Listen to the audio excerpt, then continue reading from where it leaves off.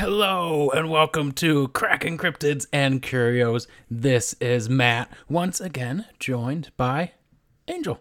I must say you are looking good, Angel. A nice rebound from that nasty hibernation you subjected yourself to. You lost those 34-pound puppies, as you refer to them. The Appalachian Mountain Man motif is gone. Things are getting back to normal. But more importantly, Angel, those are our curiosities that listen to our Hellraiser movie review and discussion were given a nice, succulent, mouth-watering treat. Of course, I am not talking about the absolute bomb you dropped in that episode when you said the movie made your hair curl and scared your socks off straight off your body, right off your feet. That fright hit your core so deeply it made you feel ill, you said. I'm not talking about when you had to watch with your fingers in front of your face. I am talking of the behind-the-curtain peek of you inviting our listeners to your kitchen in that episode. So, in preparation for watching Hellraiser, we each made a very special dish called Heaven and Earth, which I found in a cookbook from the 80s. Something that a lot of people don't know about you is that you are a major foodie. Beyond just general cooking, as a hobby, you have a specific thing you do called food reversing. It seems kind of convoluted, so let me know if I get any part of this wrong. Food reversing is where you make specific meals, but you change the biggest factor, the temperature of the food. What this means if a recipe calls for you to cook food, you don't. If you make it into a cold dish, and what would typically be a cold dish, you alter into a cooked meal.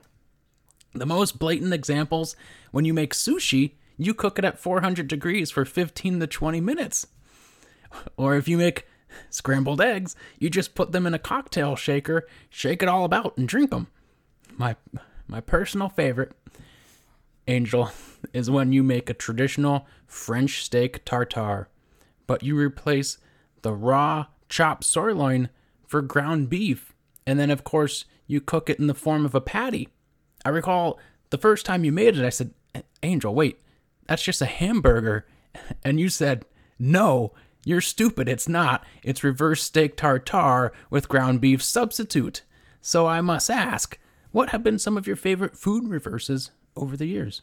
You know, gazpacho is piping hot. It's actually pretty good when it's hot. It's weird because, you talk about cooking, but you didn't mention like the fermented foods. Mm-hmm, so I like a lot of foods that are typically fermented, like pickles. I don't eat them fermented. So just raw cucumbers, especially olives. You never find unfermented olives, but just find them on a tree and eat their sweet, sweet bitterness. You just pluck them. So bitter. Got a mouthful, your cheeks pouch up like a gerbil. Just store them in there for a while. Yep. Speaking of that, you once told me raw or fermented meats are nutrient dense and chock full with enzymes and superbacteria that help absorb a whole slew of vitamins and keep your gut happy. How did you get into food reversing? I didn't want any of that. I don't want those bacteria that make me feel good and healthy. So you want to cook them away? Yes. I have to get rid of them. It's an experiment in trying to free myself from the chains that the bacteria have on me. Big bacteria that's out to get you. Yeah, I mean, you eat the wrong thing and suddenly you're doing all kinds of weird and loopy things. Why are you waking up at the neighbor's house at 3 a.m. completely nude? I don't know. It must have been my gut bacteria. So that's why you had to start food reversing. Yes. Yep. Is there any special dish you would not food reverse? Balut. I think that's what it's called. What the hell is that? That is, I believe, I don't want to offend or get it wrong, so I need to. The first thing that jumped in my mind was like whale or something. I don't know why. It is South China and Southeast Asian. It's fertilized developing egg. Oh, is this where like part of the like thing is formed, like the Yeah, chicken or it's duck like, or whatever. Yeah, so it's like an embryo, and then that's boiled and eaten from the shell. So you cook it or eat it raw? I eat it raw. Oh, that's probably real juicy, and it just drips out of your mouth, down your chin. I eat it raw as it first comes out of the animal. The animal? Yeah, so it's essentially a raw egg. Freshly or expelled from the hen. Yeah. Oh my god, you're disgusting. Shell and all. I swallow it like a mama bird. So it's like a snake you're jawing and Yeah, just... it just goes. You can see the lump going down my throat. You have to have someone on standby to hit your back. Well, I can't wait for your next big recipe, but we have more important things to get to. This episode, we dive back into some absolutely bonkers news stories. As we have seen over the years and the type of content that we look at on this show, there's some crazy shit going out there in the world, and it's amazing the human race has made it this far. Each of us has identified 2 news articles, inhaled like a bug, it felt like. 2 news articles that jumped out at us for one reason or another. So we will look at what they are and discuss what the hell is happening. Sometimes, however, we are just left with more questions, like why does Angel do food reversing? Are you ready? Yep.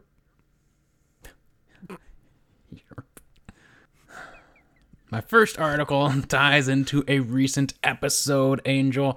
One of our favorites that we have done is in the news. I'm speaking of those nasty, tricksy, black-eyed children. Now, when we first started the show, one of the purposes of the news article segments was to help track how often these entities appeared in articles.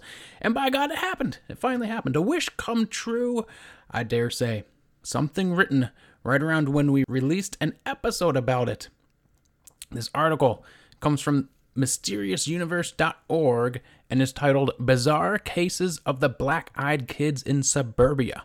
I can only hope one of the bizarre cases is similar to the one you told in the BEK episode, Angel, about the lady and her husband who was aggressively outside a lot during his life. I truly enjoyed that story very much. It's so good. I won't read the entire article, however, because it is nearly the size of a dissertation on the black-eyed children encounters and would take far too long. It would be longer than our entire episode about them was. So we'll just skip around and see some of these bizarre cases and what they are all about. Suburbia is on notice, Angel. But before we get into it, this attack on Suburbia by black-eyed children makes me think, Angel, what would be the top 3 cryptids that we have looked at that would do well in Suburbia, in your opinion? To me, that's easily the Tsuchinoko. Loves the drink. Just gonna roll around, roll down the sidewalk. Yep, just getting alcohol from strangers. Yep, knocks on their door. May I use your telephone?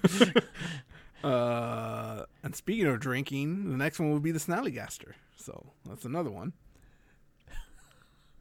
Just swoops down. Yeah. And probably Santa Claus. Oh yeah. I mean that's his playground. Yep. Suburbia. Who would be the one who would fit the worst? Mrs. Claus.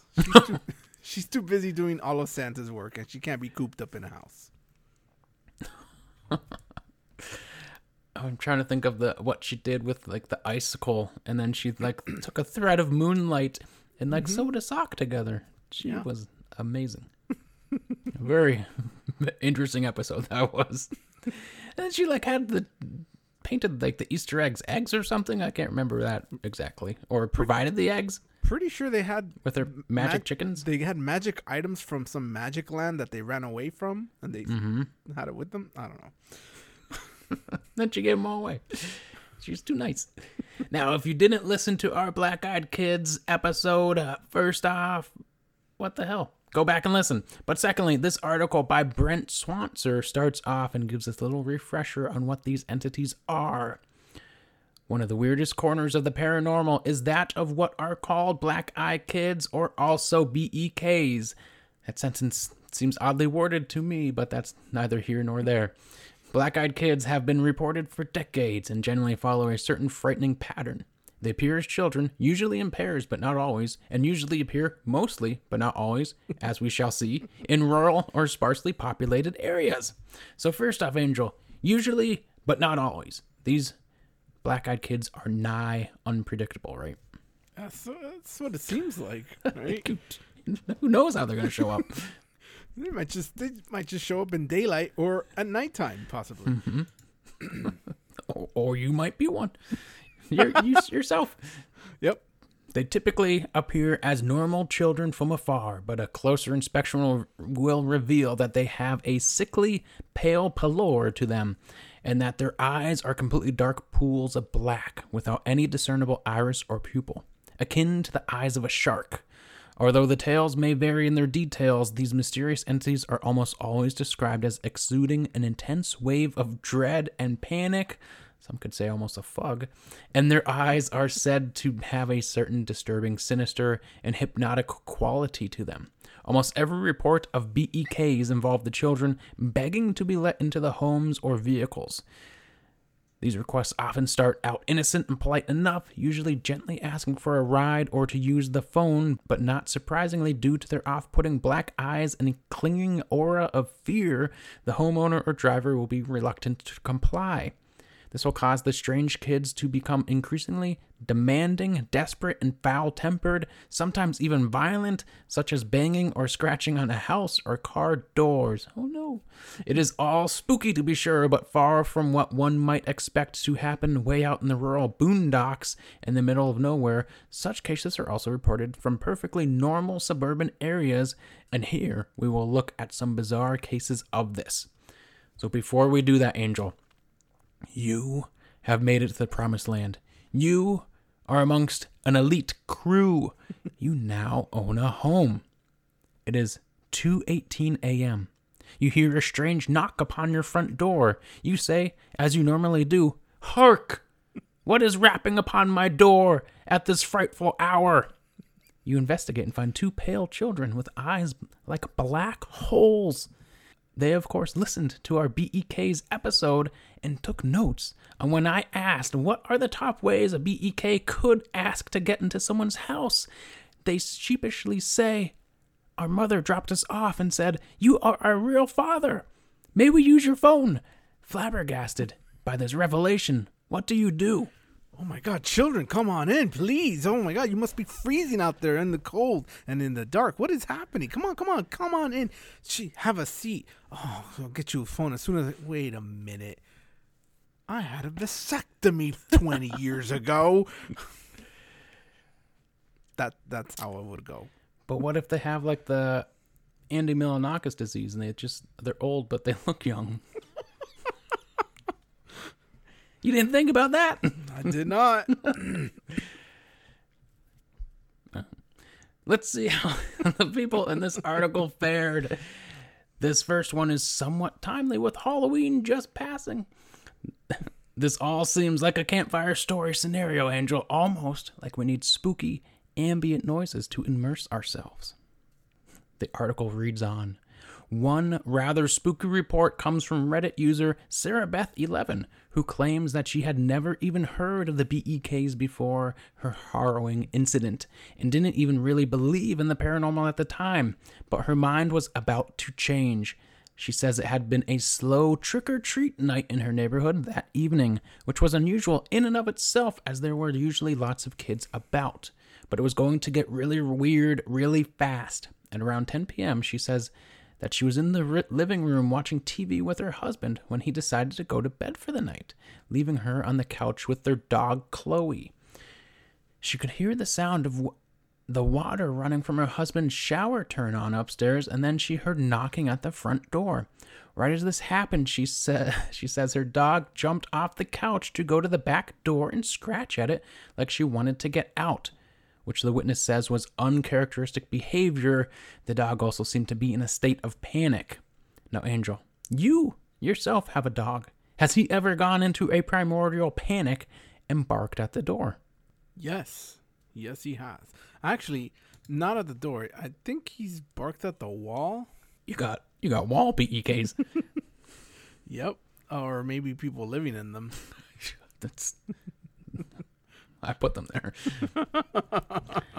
At first, she thought it was just some trick-or-treaters. All I keep thinking is her yelling out, "Hark! Who's rapping up on my door at this frightful hour?" But the porch light was off, and it was a little late for that. A car then drove by, and she could see through the window in that passing light the silhouettes of two small children outside. Thinking they were some neighborhood kids, she looked outside and could see that they were kids she had never seen before, a girl and a boy, and they oddly weren't wearing costumes. She was getting an uneasy feeling at this point, but she nevertheless went to the door to see what the kids wanted, opening it just a crack. The kids were quite small, wearing regular street clothes, and they just stood there, neither one of them saying trick or treat. The girl seemed to be 11 or 12 years old with blonde hair, and the boy looked 9 or 10 with brown hair. But she could not see the faces because most of the light was coming from behind them. The girl then asked if they could use her phone to call their mom, which was immediately odd, but it got stranger when she asked why they didn't have their own cell phone. Angel, in this moment, you are Sarah Beth 11. You have never heard of BEKs. It is Halloween. Two kids show up and ask to be able to call their mom. How does this trigger a sense that is immediately odd to you? They're not wearing any costumes. What's up with that? What if they're just out? Maybe they were done. They took their costumes off. Maybe someone stole their costumes. Why are they trick-or-treating without their parents? I did it a crap ton of times. Yeah, me too. I don't really know what's odd about any of this. Yeah, so far, to me, nothing is screaming, "Oh my God, there's demon kids outside." Or it's just like the sense that this could be odd. But maybe that's me. Maybe I'm too trusting. The article goes on. She says of the surreal scene, both kids turned to look at one another like they were going to say something to one another, but neither ever spoke. They both turned back to me and the girl said, "Ma'am, my cell phone battery doesn't have any charge left in it. Can we please come inside and call our mother? We're alone out here and my brother is scared." I have to admit there were two competing feelings going on inside me. The first, that of a mother's heart that wanted to help these two small children get to their mom. The other, a sinking fear in my gut that was keeping the other feeling at bay. It was when I noticed that during this short conversation, I'd already opened the door a few extra inches, which I was completely unaware of doing. I stopped. "Honey, why don't you give me your mother's number and I can call her myself?" Another pause, and they looked at one another. After a short moment, they turned back to me and the girl said, "Ma'am, my little brother has to use your bathroom. Can we please come inside while you call our mom?" And with that last statement, the little girl moved closer toward the door like she was going to just walk on in by me. As she did, she stepped into the light coming from inside the house, and I got my first real good look at her. Solid, jet black eyes, that's all I could see. That motherly instinct was gone and replaced by terror I didn't think I've ever felt in my life. I could feel every hair on my arms and back of my neck standing at attention. I closed the door to where just my face was able to stick out. She slammed the door and could hear the girl out there still pleading to let them in, and then both kids began to whimper and cry. She wanted to run upstairs to get her husband, but was terrified out of losing track of those creepy kids. So she decided to call a neighbor, at the same time noticing that her dog was cowering in the corner and shaking with fear while staring at the door. She says of what happened next. When I got to my phone and started to look for his contact info, it was only then the kids stepped away from the door and began to walk to the street. As they did, I walked to the door to get a better look to see where they went. If you get close enough to the glass, you can see out enough to make out people's shapes, but you can't see much detail. Of course, standing that close to the door would make you plenty obvious to anyone outside looking in. From the door, I could see that the kids were still standing under the street lamp nearest my house, staring at me. As I lifted the phone to my ear after calling, only then did the kids start walking down the street. I met my neighbor out under the lamp once he was out there, but the kids were nowhere to be seen. Just like that, Angel, the BEKs hit the old dusty trail and vanished. What do you make of this encounter? Does it seem like a vintage BEK material? It does, actually. In fact, it's a little suspiciously too much. Like, Too much on the nose? yeah. Like, oh, yeah, I've never heard of these. And this is my experience, and it just happens to match the experiences that have been written in the past. Strange. Suspicious? Yeah. You're saying it's sus? I'm saying it's sus. The one thing that caught my attention was one of the kids seemingly just started to walk in without an actual invitation. Is this a breaking of standard BEK rules? I don't think so. I think it's like the scenario you posed to me earlier where they took notes. They listened to our BEK episode and they're getting smarter. So the little girls get using psychology to like move forward to kind of let the mother be like, oh, she'll let me in because she sees me moving. It's like the act of it's like a passive yes. If she doesn't close the door, I am being welcomed inside. Yeah. They're evolving. I'm going to talk Frank here, Angel. I don't believe in black-eyed kids, and I think the story was just two kids trying to call their mom if it even happened. But what would you do to make that story a tad bit scarier? I would say that children would be wearing oversized clothing. That would make it scarier. Yes, like a long shirt that just reaches all the way down. Like down to their knees? Yeah. Like the early 2000s, like Looney Tunes gangster, Yes. like Taz with Yep. a basketball shirt on and with his arms crossed, and like Daffy Duck looking real thug like. Backwards cap. Be like, where'd you get that, kid? That's a collector's item. Or what was that other brand, like Big Dog? Top Dog, I think it was. Where like the dogs were just like, they always had their arms crossed and they had real bulging muscles. I used to have one of those kinds, but it was like an actual dog. Like, it wasn't like anthropomorphic. It was like a Rottweiler barking at you. Did he have clothes on though? No. Oh, bummer. And then there's the Maui ones. It was like all sharks. I never saw those. No? Oh, man. Those are great. What a time that was. Wow. So many options in your clothing to Sharks, express dogs, yourself. and Looney Tunes. Another alleged encounter the article details is as follows. Redditor In the Labyrinth claims that he was visiting his mom's house, which lies in an affluent suburban community with, quote, tidy lawns and plenty of neighbors. What a way to describe an affluent suburban community. At around 11 p.m., he left to go home, and even at that late hour, it was such a safe and well-lit community that he had no reason to be scared of anything. But that was about to change. He got into his car, waved to his mom, and drove off. And says that a thunderstorm soon appeared, and he also noticed that he was running out of gas. As he looked for a gas station, he says he saw two figures walking on the side of the street, shrouded in shadow, and apparently hitchhiking. For some reason, these two figures filled him with an inexplicable anxiety. He tried to put it out of his mind as he found a gas station and pulled into the 24-hour pump. He says of what happened next.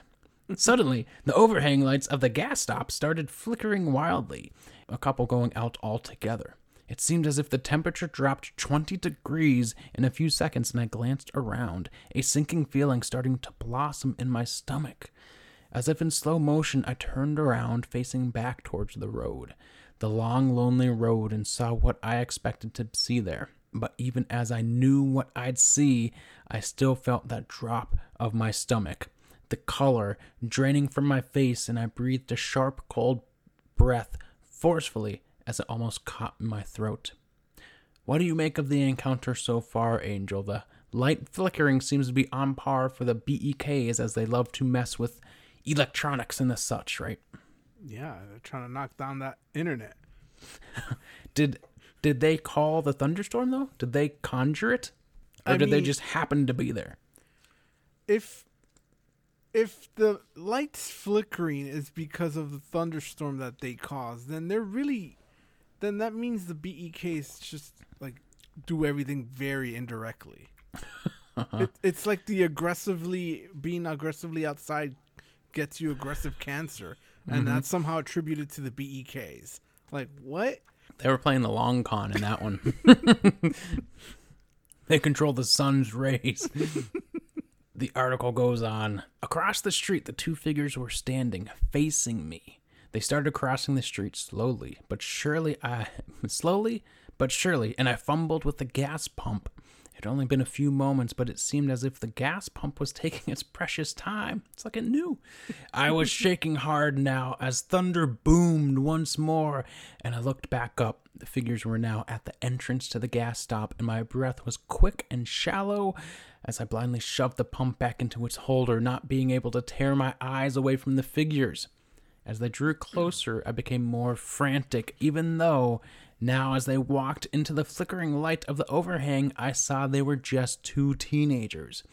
They looked ragged and frigid and soaked from the rain. Now I just picture them wearing Looney Tunes gangster shirts.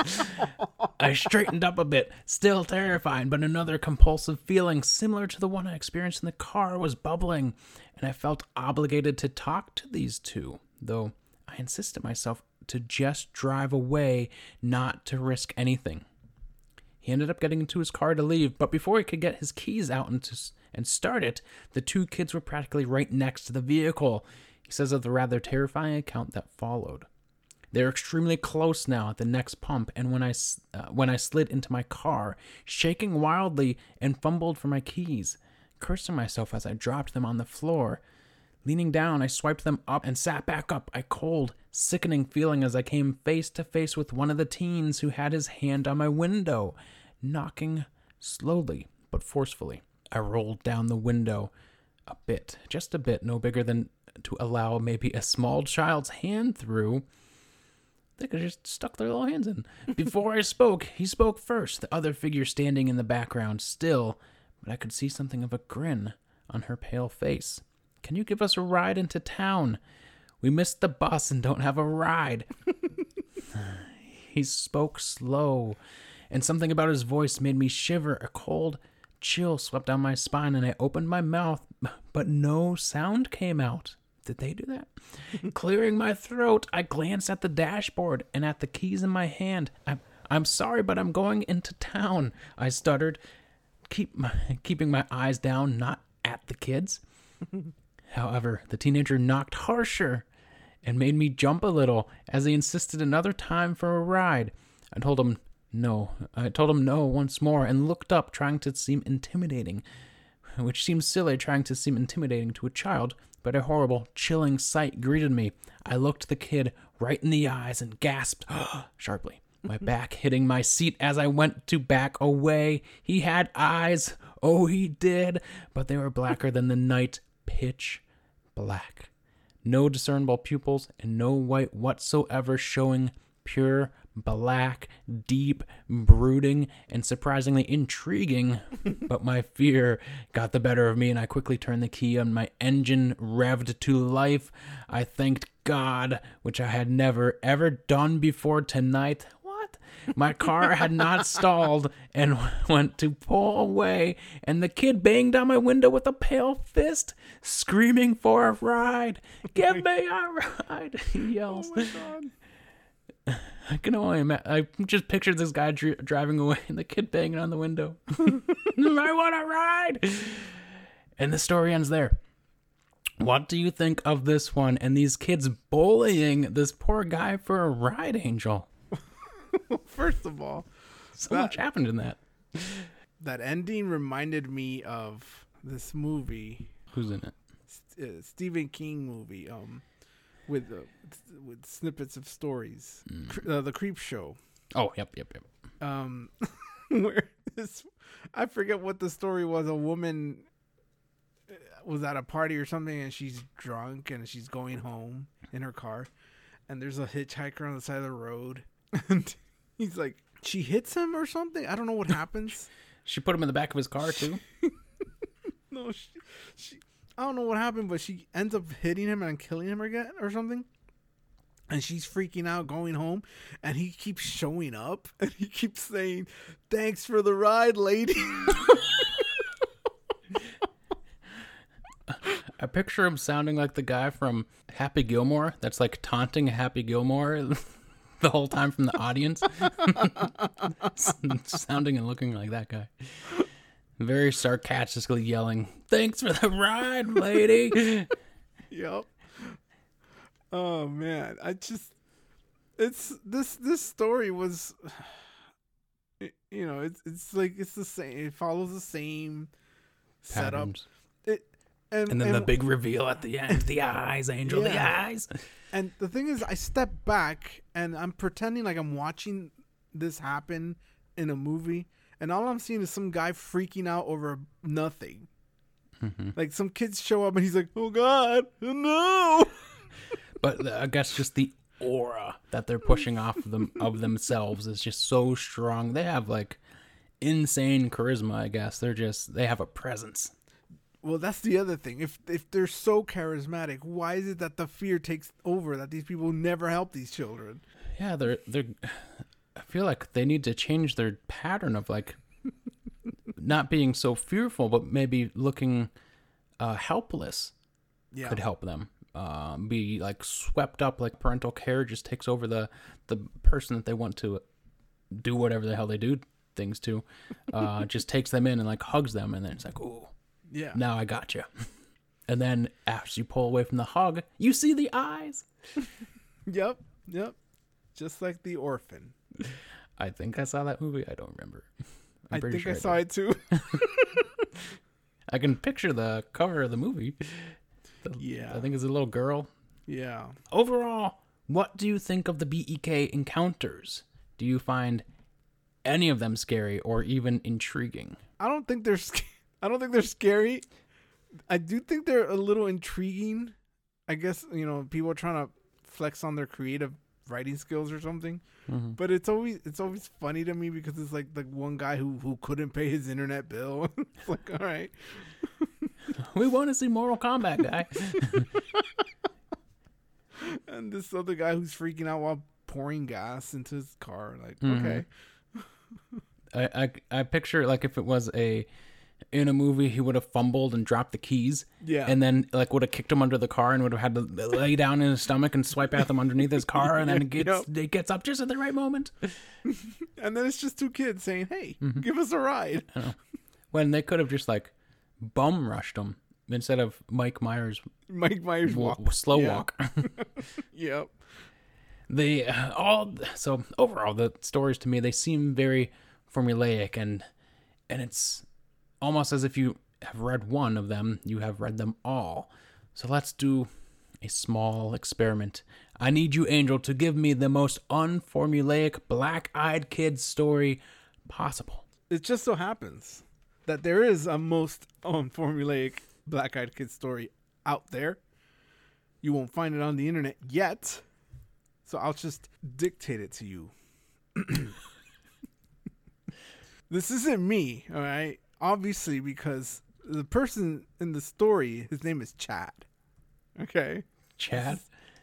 Yeah, Chad. He back in high school, right? So pretend I'm Chad. So I'm just going to tell it to you in first person. So back in high school, I knew these kids named Josh and Kyle. We weren't really friends, but we talk every now and then. They were a bit snotty.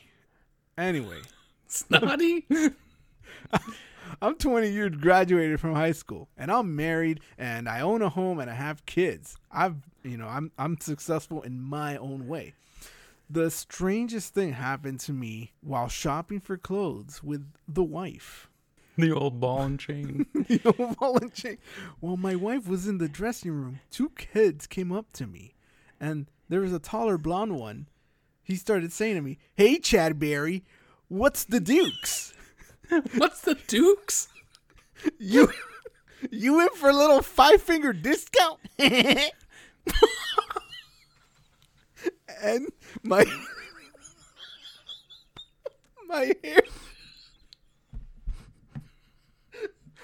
hair stood on end because Chadberry was what Josh used to call me. You called it Chadberry? Like a strawberry, but a Chadberry? And upon further thought, these kids look exactly like them, not aged a day since high school. Oh no, they got the Milanakis disease. Kyle then spoke up. Chadster, cat got your tongue? You went for this Dukas?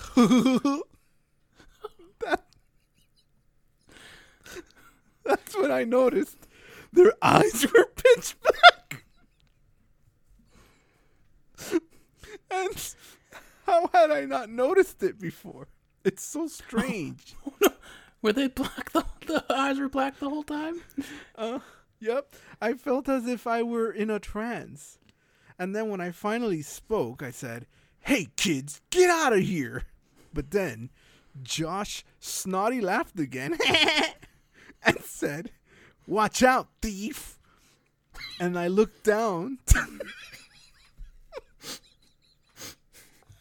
Beef? Watch out, beef. He called me a thief because I happened to look down when he said that, and I found myself holding a pair of trousers with the electronic tag still on it. And then I realized I was no longer in the department store. So I'm like freaking out. Like, how did this happen? How did I steal these pants? And I look back up and the kids were gone. When suddenly I see the security guards coming towards me. But just then, the power flickers and it goes out. So I made my escape in the darkness. 2 years later. Oh, it's still going. Yeah, that's right. 2 years later, I caught up with some old high school friends and I asked about Josh and Kyle. Here's the weird part. Josh, you know what Josh is doing now? He lived in Europe for the past 10 years and he has terminal cancer. As for Kyle, he's been in prison for the last 5 years. My friends then confided in me that they each got a visit from some kids that looked like them 2 years ago, the same day that I got my visit. So I decided to pay Josh a visit. I bought a ticket to Europe and I found him. He was very What ill. easier to find the prison guy. He was very ill and old looking. When I finally made my presence known, he looked at me in horror and he died. I happened to pass in front of a mirror in his room and that's when I saw it. My eyes were pitch black. And that's the end. Wow. It's like I said earlier. Yup, You were it that could be black you. eyed child. It could be you. Wow. In my head, when you said that, I was like, oh, crap. Did he see something? How does he know? That was very unformulaic. Now you have to hunt down the guy in prison. Kill him too. Well, you know, the idea is that because they hung out with me and I had the black eyes, I indirectly caused all these issues for them years later. Oh. Goddamn Chadberry. Chadberry. Oh, any final things you want to say about black-eyed kids? Black-eyed children. It's just like from the first our episode about them. I think this just all made up. Yeah. I completely forgot about Pliny the Digital and getting his opinion on this. It's been too long. So maybe he's still alive. I don't know. He's in prison. He's in the digital volcano ash. Our next article feels like something straight from one of your hobbies, to the point when I saw this article, it made me pause and say, is this written about Angel? It is titled, "Artist Uses Hundreds of Dead Insect Body Parts to Create Frankenstein Warriors." And by God, that may be the single greatest headline I have read. The article goes on to detail the art of Juice Habraken, a biology, it's probably not pronounced juice, but that's how I read it, a biology graduate from Belgium who creates warrior figurines out of hundreds of different dead insect body parts. The article states, he typically spends between 20 and 30 hours working on each of his Frankenstein bugs. Sounds like something you'd call one of your creations, a Frankenstein bug. Fantastic creatures born out of his imagination and featuring intimidating names and impressive backstories. He uses body parts sourced from his own impressive collection or from a network of people who he has collaborated with over the years. He only uses body parts from already dead bugs and would never even consider killing insects simply to fuel his hobby. I feel like you would. A man of a million hobbies. Are you impressed by this hobby, Angel? I am, actually. The only thing that I'm not impressed by, as you rightfully highlighted, is the fact that he won't kill insects for this.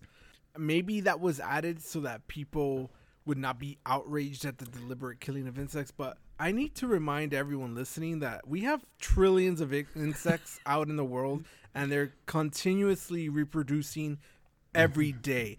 There's no way one man, not even 100 people doing the same thing that he's doing will not make any insect go extinct. It's just not possible. We can spare a few to make amazing insect warriors with awesome names and backstories. The earth can spare them. So, Juice, he posts his creations on Instagram under the name Scroothoop. Or Shroothoop? I don't know. One insanely detailed amalgamation shows a warrior with a bow and arrow and has this description. Hake is the patriarch of his tribe of pygmy swamp jumpers in the Bangweulu wetlands. As they age and molt into longer and longer legs, their jumping distance increases exponentially. When a swamp jumper is of hunting age, it will create its own bow and singular arrow. The rank of a hunter is decided by the age of their arrow, as an indication of their marksmanship. In the ritual before becoming a hunter, it must track and kill blister beetles, harvesting their secretions as a hunting poison. The cantharidin collected will act as a confusing poison, since it is a strong aphrodisiac that destroys the lining of the digestive tract. When hunted by Hake, an excited but painful death overcomes the prey, calling for a mate while bleeding out internally. This is why they are known as the Cupids of Death. What the hell do you make of that backstory, Angel? An excited but painful death. Hake is a goddamn Cenobite. He sure is. It just goes to show that insects, if given human traits, would probably all be Cenobites. They're just more evil humans. The article states, in the beginning, his creations were simplistic and didn't even have a name or a backstory, but that all changed after the Hero with 1,000 Faces, his first truly complex figurine, for which he used 70 body parts, including 26 insect heads. Can you imagine doing anything with 26 insect heads? Have you ever thought of doing anything with just one insect head? Well, I've had a few thoughts with just one, but never 26. They've never crossed your mind of, what could I do with 26 insect heads? Set up the alphabet. Carve the alphabet into their little tiny heads. You're horrible. I looked up this Hero with 1,000 Faces, and my lord, is it awesome. He wrote in the description on his Instagram, this sculpture represents the archetype of the hero, as described in Joseph Campbell's work. The hero's journey is a universal motif of adventure and transformation which is found in all mythical stories. The hero listens to the call to adventure, crosses the boundary into the underworld, and meets a helper that will give him the necessary weapon, tool, or wisdom to come back. After completing the road of trials and meeting with the goddess, the hero returns with the ultimate boon, the elixir of life. This insect hero is made completely out of insect parts with the addition of a snakeskin outfit. Angel, they have little outfits, little snakeskin armor. Is this not the pinnacle of human art? Everyone needs to stop doing everything now, because that's it. This man has won at life and art, as you said. Nothing after this can ever surpass this. I don't think there's a better way to express Joseph Campbell's The Hero's Journey. The most simplistic storytelling of humankind. After his first complex project went viral, Juice Bracken kept challenging himself to create even more complex pieces, with his most recent projects featuring between 100 and 200 insect body parts and intriguing backstories. The young Belgian uses super glue to piece hundreds of insect body parts together, spending tens of hours designing and experimenting with each creation. His latest one took a total of 40 hours, spread over several weeks to finish. So honestly, the creativity and work that goes into these things is astonishing. It reminds me of things like Wolpertinger or even the Jackalope, just mashing some things together and creating something new. But this is like combining that and something like Brian Jacques' Redwall series into one. I'm putting you to task here, Angel. You must make an insect warrior. We will limit you to, at most, 5 insects being mashed together. What would his name and specialty be as a fighter? All right. And it better be samurai. Little bug katana. Well, I would mash up. You gave me 5 insects, so I will pick 5 insects. I will get the praying mantis, the centipede, the earwig's pincers, grasshopper's legs, and the rainbow scarab's shell. Put them all together. I named it the Gilbert because it is named after the author Elizabeth Gilbert for its unique ability to eat, pray, jump. Oh my god. Eat, pray, jump.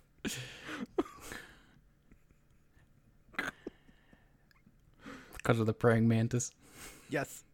And the grasshopper legs. Yep. And also, it eats prey and then jumps. Multiple layers there. It's like an onion. Wow. When you said Gilbert, I was thinking Gilbert Gottfried. And I thought you were going to do the voice. I put that to rest along with his soul. May you rest in peace. Beyond insects, what do you think should be taxidermied into warrior statues? Beavers. Oh, that would be pretty badass. Have like little wooden shields. Yes. And I don't know, something with their tails. Well, I suppose they wouldn't want their other tails, because that'd be like they'd be killing other beavers for their tails. I was thinking like tail armor, but that'd be kind of cannibalistic. They take their rivals' tails. I imagine like some of them have like little belts or necklaces with the teeth of the ones that they've killed around them. Yep. As trophies. Man, these beavers got real bloodthirsty really fast. I think I want to see elephants. Some taxidermied elephant warriors. Yeah. And then you can go into the whole Hindu pantheon there. See, just think of all these animals we could kill and taxidermy into warrior statues. Hey, now, we wait for them to die. Oh, yeah. Natural deaths. I would like... I know he's listening to us, this guy. Juice. Yeah. I don't want to say his name because I don't want to say it wrong. But I know he's listening. You know, we're a fairly popular podcast. Everyone loves us. So, I've seen your designs, man, but they're all bipedal. I want to see something like a centaur-like creature with like multiple legs and... You know. Or even like freaking millipede as the base body. Yes. Maybe you need to start doing it. Make your own. Be the change you want to see, Angel. Well, it's going to have to go on my list of hobbies. The first thing that just jumped into my mind, because of your spherical earth ball things that you do, could do like a dung beetle and make the spherical Earth ball, and he's like pushing that perfectly sphere ball. Yeah, or that could be like his thing. He's a fortune teller. And he, wherever the ball lays, he reads it. Yes. He divines things out of the earthen balls. So why don't we move on to your news articles? Thank you for that, Matt. As we've all listened to the story about the BEKs, there's a very distinguishing feature about these children, and that is their pitch black eyes. But maybe there's some fact to this, because as it turns out, this is the headline, by the way. As it turns out, not the as it turns out part, but the next part after as it turns out. As it turns out. That's how I start all my articles. Humans are descended from sharks, scientists reveal. I mean, I don't need to say any more. I'm okay with that. On to the next article. The funny thing about this article is that it starts off sounding like a journalist wrote it, and then it just kind of devolves into this like giddy person, like, oh my god, the possibilities. And it's like, wait, where did all that journalistic air go? It says, scientists have revealed that an ancient shark with paired spines and bony armor may be humans' earliest ancestor. The Paleozoic fossil was retrieved from a site in Shijian County in oh god, I don't want to screw these names up. Guizhou Province, South China. Butcher them. With the finding, scientists have come to understand the existence of human sharks. That sentence right there is kind of a little. It's already Human sharks. Yeah, it's like humans descended from sharks, therefore human sharks, right? Mm-hmm. The specimen is named Fangjingshan renovata after the UNESCO World Heritage Site Fangjingshan, a bizarre fish with bony armor and paired spines, unlike anything scientists have come across today. Human sharks, and then the article just continues with the whole human shark thing. Goes it off just the rails. doesn't drop it. It just does not drop it. Human sharks are just not one of the many revelations that shock scientists and could bring humans closer to aquatic life. What? Thanks. I was waiting for the reaction. How? I don't. We're gonna be like Gungans living underwater in our underwater huts. Oh, it's even better because then it goes on. The revelation that humans may be the descendants of sharks is funny, considering that not too long ago, Florida beachgoers were surprised by the sudden appearance of 3 sharks during Memorial Day weekend. I really don't understand why that has to do funny? with what that has to do with any of this. Like, Here's the thing that's not related to my article, but I'm gonna just transition to it. humans descending from apes is strange because when you go to the zoo, there's monkeys. Like, what? Might as well be like the guy that was talking about the Nandy bear and throwing buns at the bear makes them look like they're humans. Like, isn't it funny?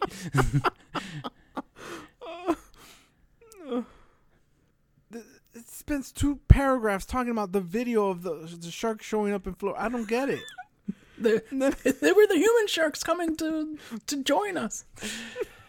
And then so it says the sharks were right next to the beachgoers' boat, circling around and getting quite personal with people. If humans were indeed the descendants of sharks, how do we explain the predator-prey relationship we have towards these aquatic animals? Could it be interpreted that humans fear even their ancestors? Checkmate, biologists.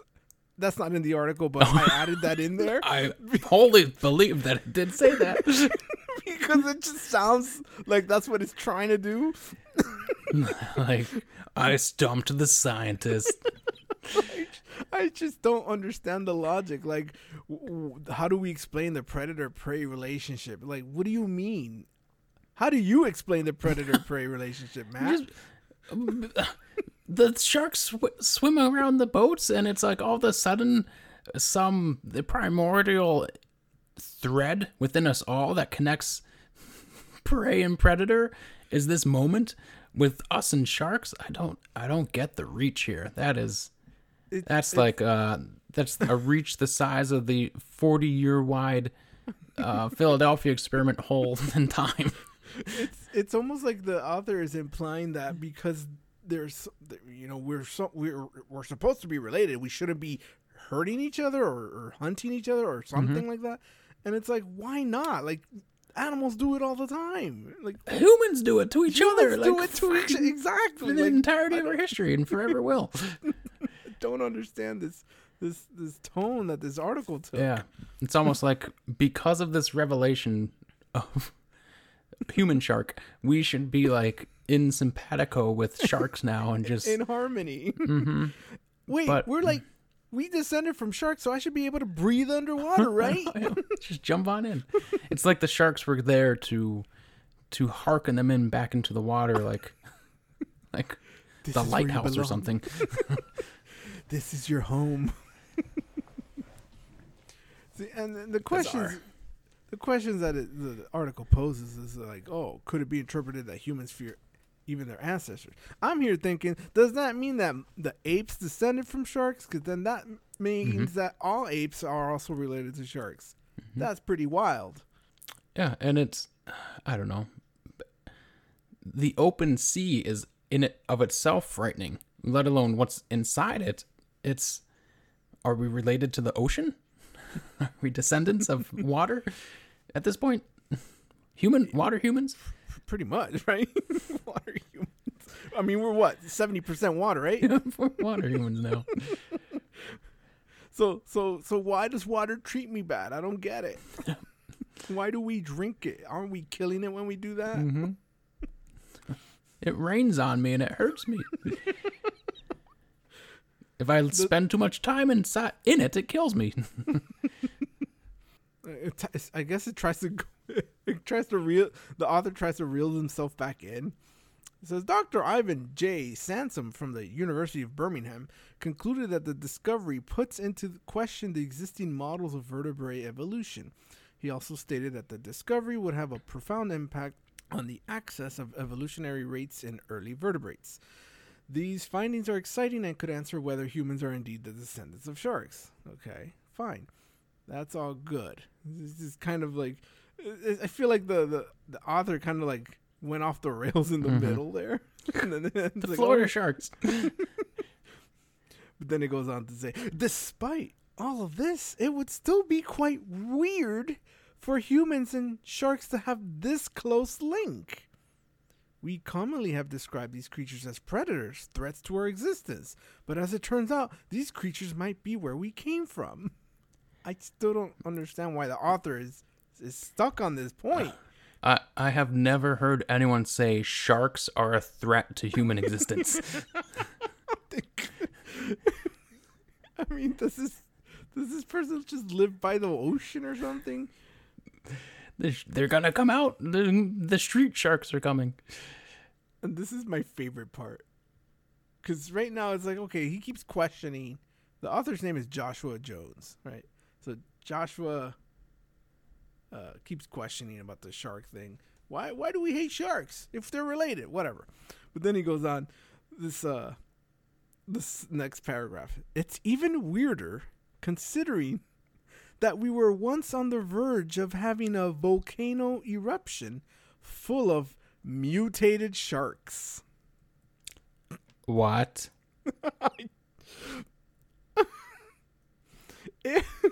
I mean, he links to whatever he's referring to, but it's just funny the way that's worded. I'm going to look back at the article in a second, but it says, if humans are the descendants of sharks, then do humans suddenly start treating these aquatic animals differently? Emphatically, no.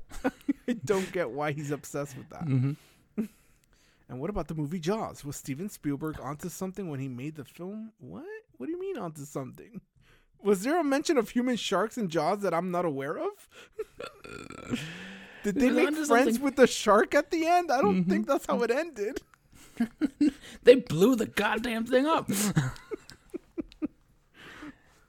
What's more human than that? Whatever the case, it's interesting that humans and sharks may have this type of relationship. Only time will tell. Oh, God. Classic. You're very familiar with this one. I used to end every single high school paper with "Only time will tell." Only time will tell whether these findings do indeed tell us more about our evolutionary history. Knowing how the world works, scientists may discover that we are descendants of other aquatic species. So the scientists say a volcano full of sharks is constantly erupting, is the headline. And then the subheading is, there's a volcano that is completely full of mutated sharks that is now showing a lot of eruption activity over the last couple of months. This website, it's Giant Freaking Robot, doesn't give me an actual date of when this was published. It just says 5 months ago. So do the math, I guess. What was that line about math? Oh, I did the math. I did the math. The sharks are pouring out of the volcanoes. I did the math. There's mutated sharks coming out of volcanoes now. The volcanic activity is happening in the Cavachi volcano, which is located near the Solomon Islands in the South Pacific. According to NASA, the volcano has been showing recent eruption activity over the last month or so, with the plumes of smoke detected in the vicinity. While underwater volcano eruptions are never amazing things. Okay. Yikes. Slamming on underwater volcanoes. This particular volcano has some differences in what is actually living in and around the area. Those are species of sharks that have adapted to live in the acidic and very hot conditions present in the volcanic area. So basically, the mutated sharks are sharks that happen to... They've adapted to live there. Yeah, exactly. So that's the mutation. So Joshua Jones just ran with it. He's like, mutated sharks, volcanoes, and we're human sharks. Ah! Worded it like they were being thrusted into the air with volcanic explosions. Yeah, that was the visual that he was They trying to live in the lava. So this is I want to go on the Joshua Jones route and say, Joshua, you're right. There are human sharks out there. You know what they're called? They're called black-eyed kids. That's right. They've evolved even more, and they're learning. They're still learning. They're still and it's what you said, Joshua. There's this fear of of our ancestry in the back of our heads, because the moment you see that black-eyed child, you are screaming inside. You just don't know how to what it is. You can't put your finger on it, but you cannot trust them, and it's because they are shark.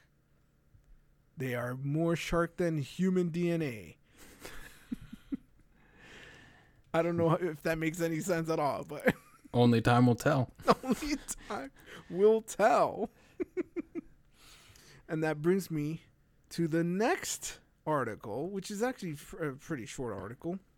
The headline is Jet Black Shark with Extendable Mouth Looks Like a Real Life Alien Xenomorph. So I posit that this is the next step of evolution in sharks and shark life. So I believe humans are the middle transition. So from sharks to human to BEKs back to this weird dog viper thing. So it's a short article because it's pretty much somebody posted a picture of a viper dogfish on Twitter, and it's a rare species of shark that lives in the deep ocean, right? So most deep sea fish are effed up. Yeah, most deep sea fish don't have color. They tend to be either like translucent or black, and they look like your nightmares. This shark is no exception. It looks like an eel. How do they describe it? They can eject their jaws out of their mouth to catch prey. So that xenomorph visual is pretty accurate. And it's a secondary jaw. Yep. Yeah, all you listeners, all you curiosities, need to see that picture because you can't really. You have to see it to believe it. I just wish it would unhinge its jaw as well to start engulfing things that it meets in the water. Yeah. That's pretty much it. The viper dogfish or viper shark is seldom seen, obviously, because it lives in the deep. Its existence only being confirmed as recently as 1986, and only a handful of specimens have ever been seen or photographed. The image that went viral was caught around 5 years ago, and this was written. This is actually written a few days ago. This article, October 18, 2022. The species has been spotted off the coast of Hawaii and Japan. They're not that large, though. They only grow to around 60 centimeters, which in American terms is 23 inches. 0.6 whatever. Yeah, not that big.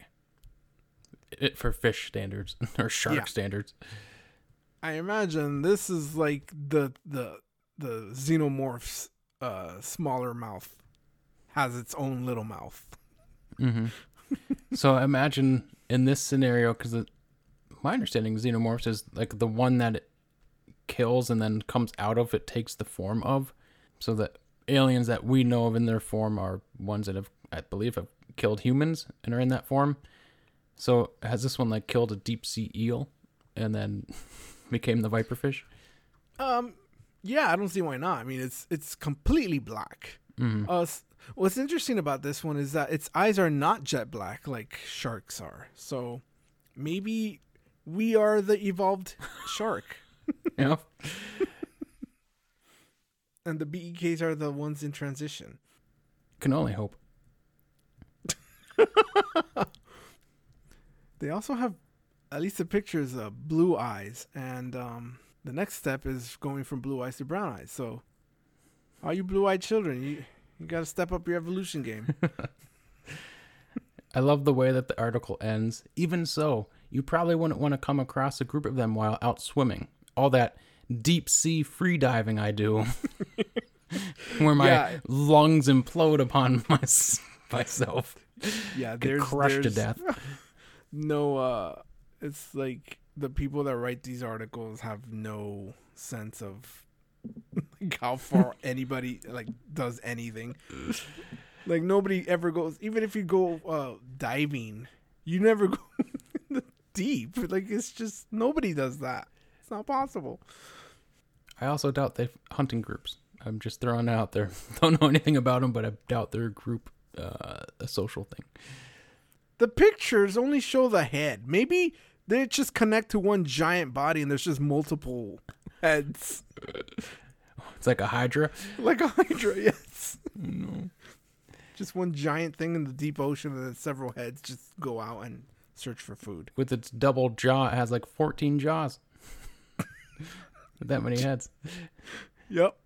It almost looks, when the jaw is out, it almost makes it look like a goblin shark, which just looks kind of like it has a second jaw, but it's just got a giant nose thing. Anyway, now let's talk about street sharks. This whole conversation was to talk about street sharks. They're the next step in evolution. In relation to street sharks, I'll just leave you with this, Angel.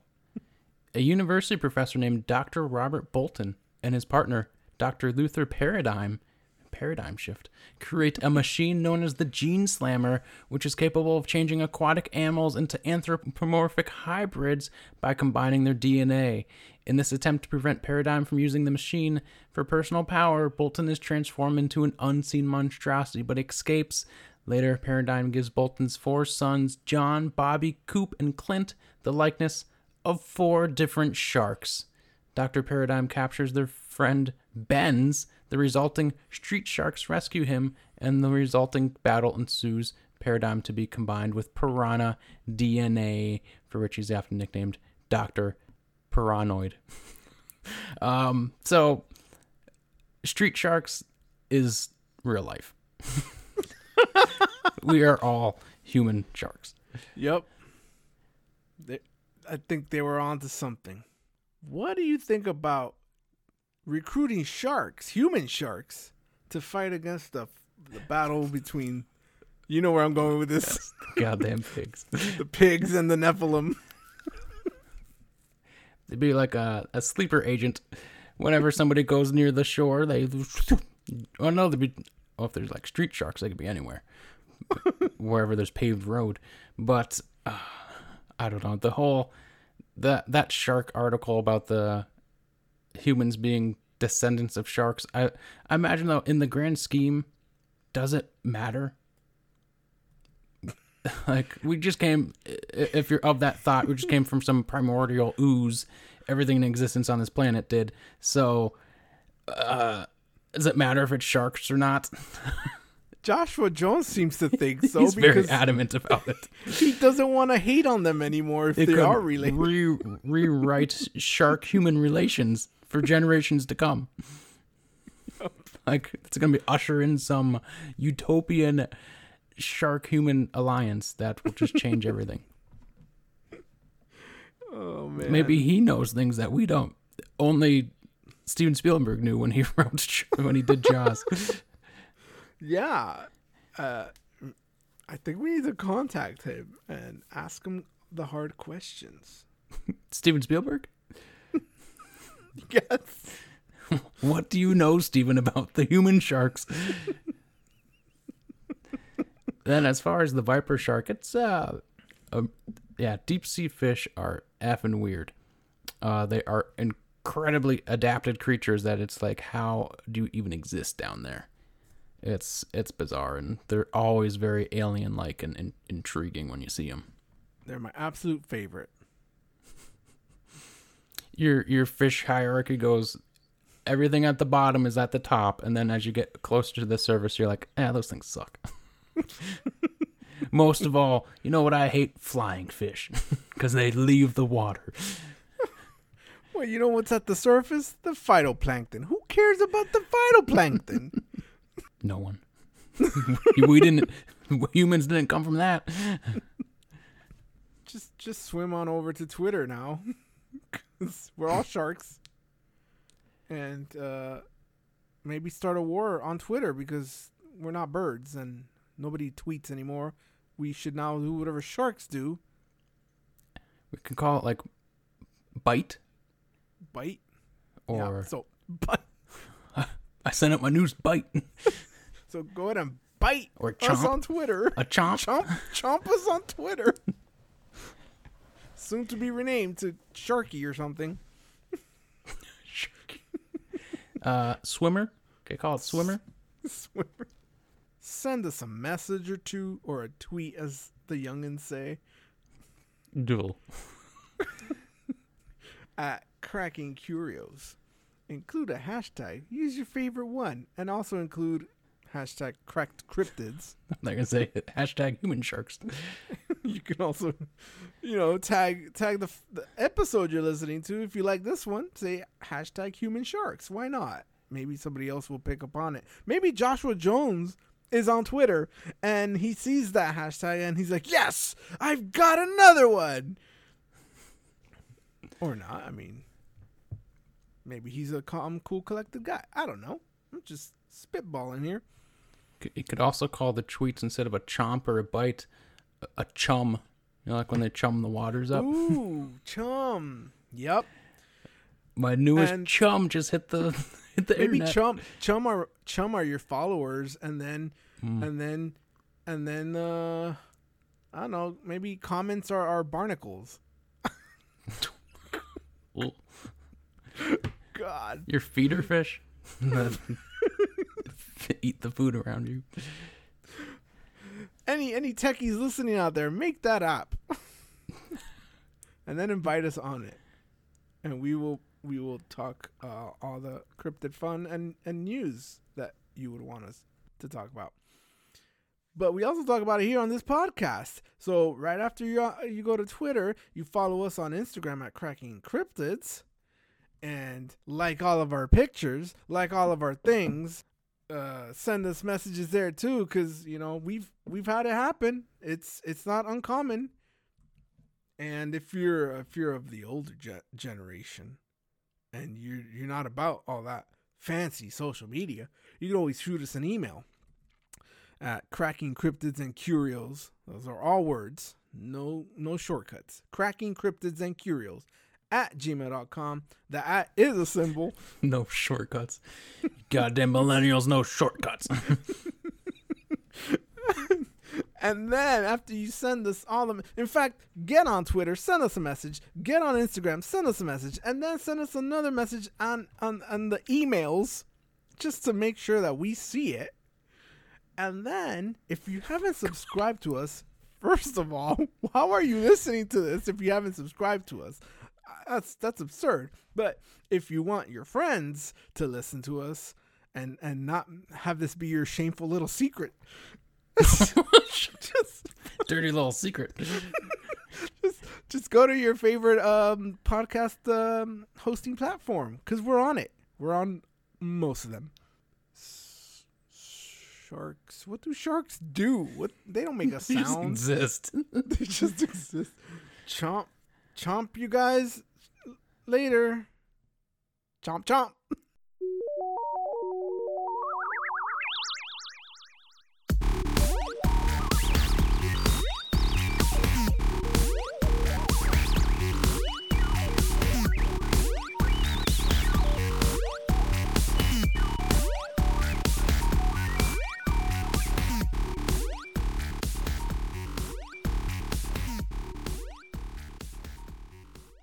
This has been an I Am Actually Traveling Back into Time production. The street sharks, if they were thinking ahead, they could have formed a tornado.